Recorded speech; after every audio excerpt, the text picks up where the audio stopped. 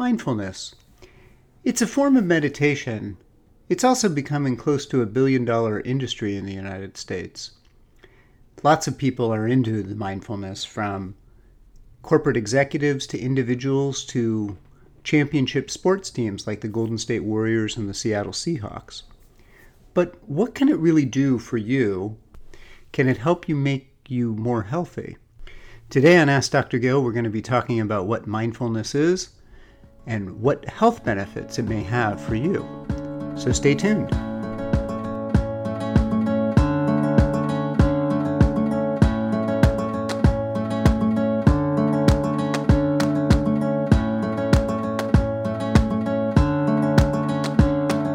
Okay, and welcome to Ask Dr. Gill. I'm Dr. Gill Winkleman, and as I said in the introduction, I wanted to talk about mindfulness and the benefits of mindfulness. And I want to also discuss some of the things that one needs to be able to do mindfulness. And I think that this is an important aspect for some people because we seem to think that mindfulness can be purchased. And really, I don't know if it can. And I think that there are tools that can help us, but at the end of the day, it's not like going to the store and buying a pair of yoga pants. Mindfulness is a skill, and it requires practice and patience. And as you develop it, your skill gets better. And there's been studies done on this. There's been studies done with Tibetan monks and their ability to invoke changes in their heart rate variability, their coherence, the way that their brains work can change, and they can do it in an instant, but they didn't develop this overnight. So first, let's start about what is mindfulness. And mindfulness is just a practice of being fully engaged in the moment and fully engaged in what you are participating in at that time. And so for many people, we will multitask. We'll be doing multiple things at the same time. We'll be talking on the phone and doing the dishes, or we'll be brushing our teeth and thinking about a meeting later in the day. Or we'll be going to bed and thinking about all the things that went wrong that day. And obviously, as you kind of listen to these examples, I chose examples specifically that can be things that would distract us from our ability to maybe have certain benefits in our lives, whether it's, brushing your teeth properly. I said washing dishes. You could be talking on a cell phone and eating a meal, and you overeat because you eat so fast and you're not really paying attention to what you're doing, to an inability to be able to sleep and fall asleep properly because you're thinking about things as opposed to being in the moment of trying to fall asleep. So I think that these are aspects of our lives that we've just become so busy and so busy-minded that something as simple as mindfulness can be so liberating for many people. And I think that this is an important aspect of living that's important for many people. And I educate patients about this at times. So, there are different techniques for this, and obviously there's different apps for this. There's classes for this. And by the way, I think a class can be very helpful. I think a lot of apps can be very helpful.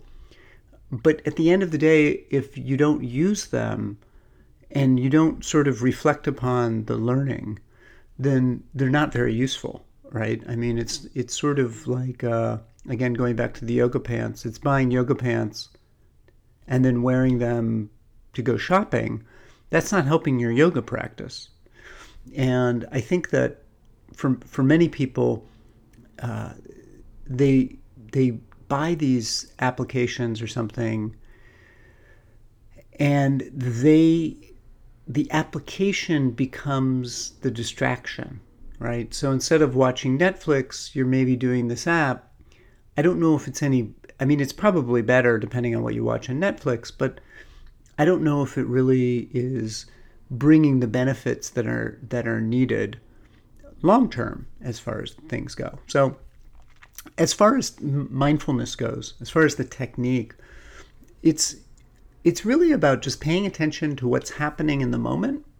And every time your brain drifts away, you bring it back to the task or whatever you're doing. So if you're doing a sitting meditation, the analogy I love, and I think it's from Jack Kornfield, who writes a lot about Vipassana meditation, which is basically a simple meditation where you breathe and you watch your breath. He says it's kind of like training a puppy to sit.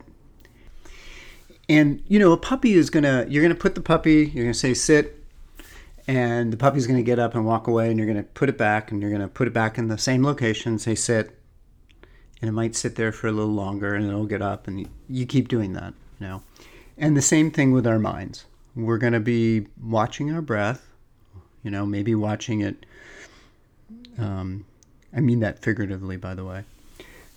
Breathing in, and you count, maybe you don't count, and you just sort of feel the flow of the air into your mouth, into your nose rather, and then maybe you hold it, maybe you don't, and then you let it out, and you feel the flow of air through your nostrils, and you do that a couple times, and you breathe in and out, and then you start thinking about, maybe you start thinking about your day, what do you need to do today, and then you just bring it back. And there's no judgment about this. You just kind of bring it back, and you refocus on your breathing. And then you start thinking about what happened yesterday, and you just bring your attention back. You realize it, and you bring it back. And, I've had meditation sessions where I've gone 20 minutes and realized that I was thinking about something other than what my breathing was. and I sort of lost track of what I was actually doing. I was sort of in this spinning off in something else. And for some people, sitting can be painful. There's an aspect of it that we find that our shoulders hurt, or our back hurts, or whatever it is. And we start to focus on that, and maybe we start to move. And or maybe we have an itch and we start scratching that, and in many ashrams, the goal of the meditation is to not only keep your mind still, but to keep your body still as well. And so you feel an itch, and you notice the itch, and you feel the intensity of the itch, and you just allow it to be there, and you don't do anything about the itch. You just allow it to be there. So that's kind of the idea in brief behind what mindfulness is. And clearly you don't need an app to do it, and you don't necessarily need specific training, although, I think maybe getting some is not a bad idea at the beginning for many people. And you certainly don't need special clothes for it. And, it's kind of interesting how there's all this products. I mean, the number I saw, there was an article in New York Times about a week and a half ago. The name of the article is The Hidden Price of Mindfulness, Inc. And kind of the author's idea is that, are we losing something by commercializing this concept? And in effect, mindfulness is about letting go, about non-attachment. And here we are creating a market around, non-attachment. So we're creating goods and services around, we're around something that there's nothing.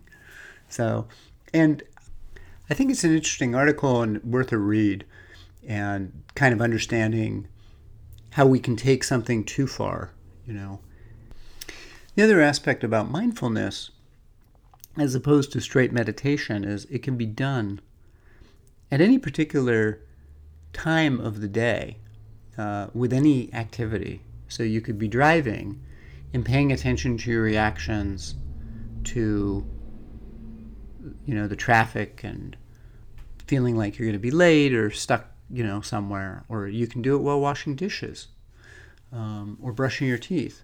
And it doesn't matter what the activity is. It's about being present in the moment and noticing any judgments you may have or discomfort and not judging it, and whatever that is. And I think that there's aspects of this that have great benefits for physical and mental health. And I want to talk about those in the second part of this program. So we're going to talk about that. Stay tuned, and I'll be right back.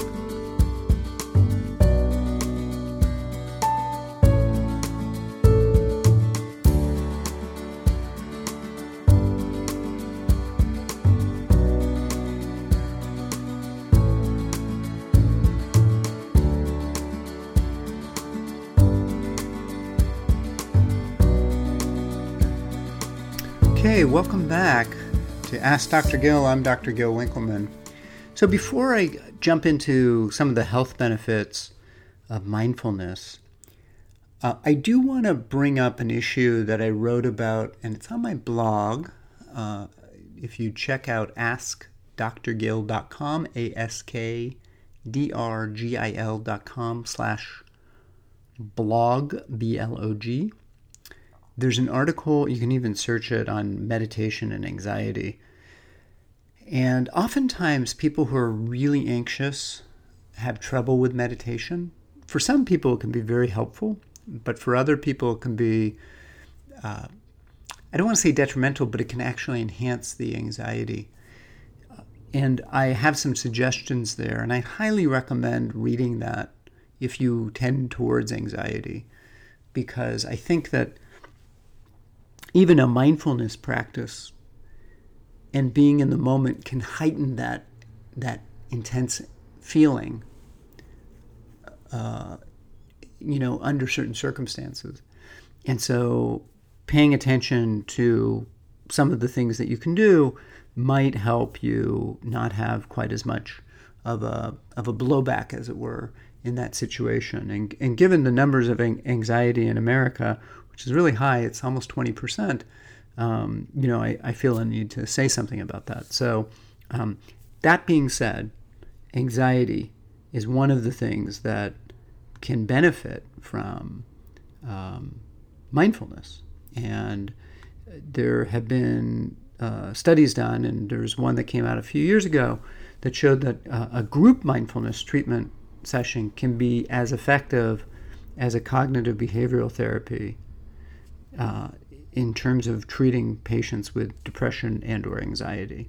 So that's a pretty big deal, and this is part of the reason that mindfulness is being introduced in many healthcare settings.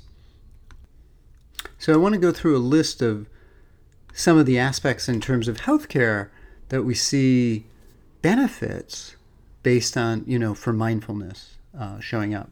So for one thing, I mentioned anxiety. They've actually found that mindfulness-based stress reduction therapies can decrease PTSD symptoms amongst veterans. And it doesn't matter what their severity, was when they went in. On average, there's been modest improvement of PTSD symptoms for, in that situation. But, the interesting thing about the mindfulness is, so we've seen that mindfulness-based therapy can help, depression and anxiety, and a moderate, boost in terms of, PTSD, like I mentioned. What we're seeing, though, is that there's actually physical improvements that show up as well. And so for patients with MS, for example, their quality of life of an MS patient improves using mindfulness techniques. Now, that may be related to the better depression, anxiety, that, improvements that I just mentioned. So that could be part of that. But here's the thing that's really interesting. In several recent studies, they're finding that mindfulness can help reduce the risk of heart disease and obesity in people, and type 2 diabetes in multiple people as well. So that's interesting, and you sort of look at that and you think, well, particularly some of the study was done around mindful eating. So in other words, you basically teach mindfulness in the context of eating food. And so you look at that and you think, well, heart disease, type 2 diabetes, and obesity, you're eating a lot too much, maybe too fast, not digesting your food. That actually makes sense. Mindful eating can be a very important aspect of improving outcomes in those diseases, right? And this is one of the reasons that I talk to patients about.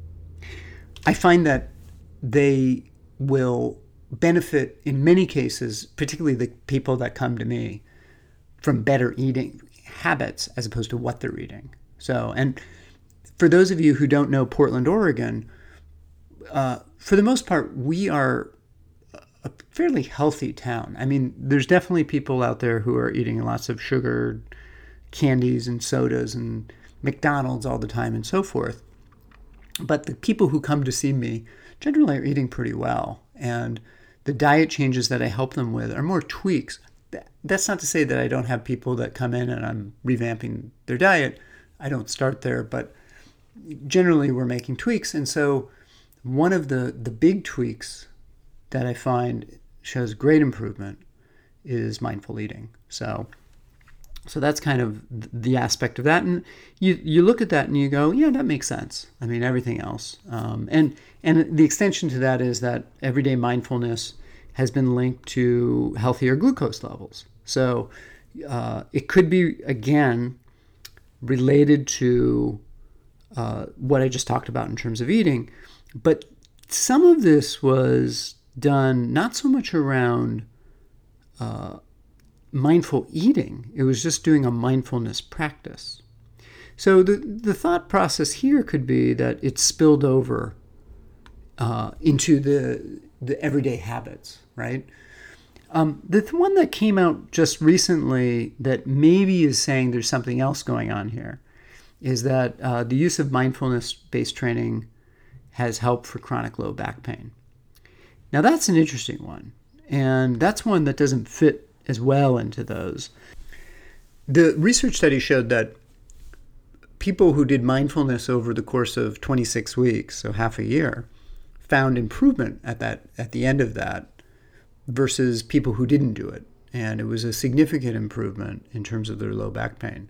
Now, it could just be that they're able to tune out the pain, right? So remember at the beginning I was talking about meditation in general, and one of the things that comes up for people is just when you sit, you're paying attention to your breath for a little bit, and then this fly lands on you, and you're kind of wanting to shoo it away, and you move. And the idea behind this is that you're kind of moving into this place of just ignoring that fly and still staying with the breath. And the same thing happens when you sit for a long time like that. Most people will have some sort of discomfort in sitting, and you learn to ignore it. And it can take months to learn that skill appropriately and properly. And so it could be that the pain hasn't actually diminished, but one's relationship to the pain has changed. And I think that that's one of the things that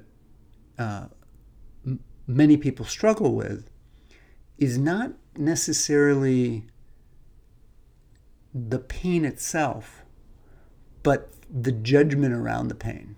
And sometimes I notice that with patients as they get better from say, a traumatic brain injury, they will complain to me that they still feel like they're not quite back to where they were. And I can empathize with them. I mean, I get it. Having had multiple head injuries myself, it it sort of feels that way at times. But what they lose sometimes is they forget how much improvement they've had. And so I think sometimes the mindfulness and just being in the moment takes you away from that aspect. And by the way, this is just my theory on this. I have no idea. Your guess is as good as mine. But the important thing is that we're seeing that there is improvement in terms of low back pain and physical discomfort with mindfulness.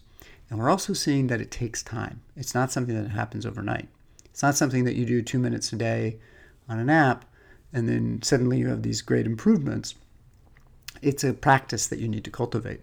And I think that really is the takeaway as far as mindfulness goes and working with mindfulness and, as far as the health outcomes go. So I would invite you to try mindfulness, even if it's for just 15 minutes a day of paying attention, whether it's eating or you sit and you meditate, whatever it is that you do. I'll invite you to try that and see over the next course of months how your brain and your reactions to the situation improve, and just sort of watch yourself without judgment. And so in any case, that's all I have for you guys today. I hope you enjoyed this. Please, if you have questions or comments, send them to info at askdrgill.com. And as well as there's a newsletter that I put out that I send emails to, and you can sign up for that on my website, askdrgill.com. And if you like this show and you like what I'm doing, please leave a review on iTunes. It's really, really helpful and to get more listeners out there. I know I've been growing the audience slowly, and the reviews definitely help, and the feedback helps as well. So thanks so much for listening. Take care. I will see you guys next week. Bye-bye.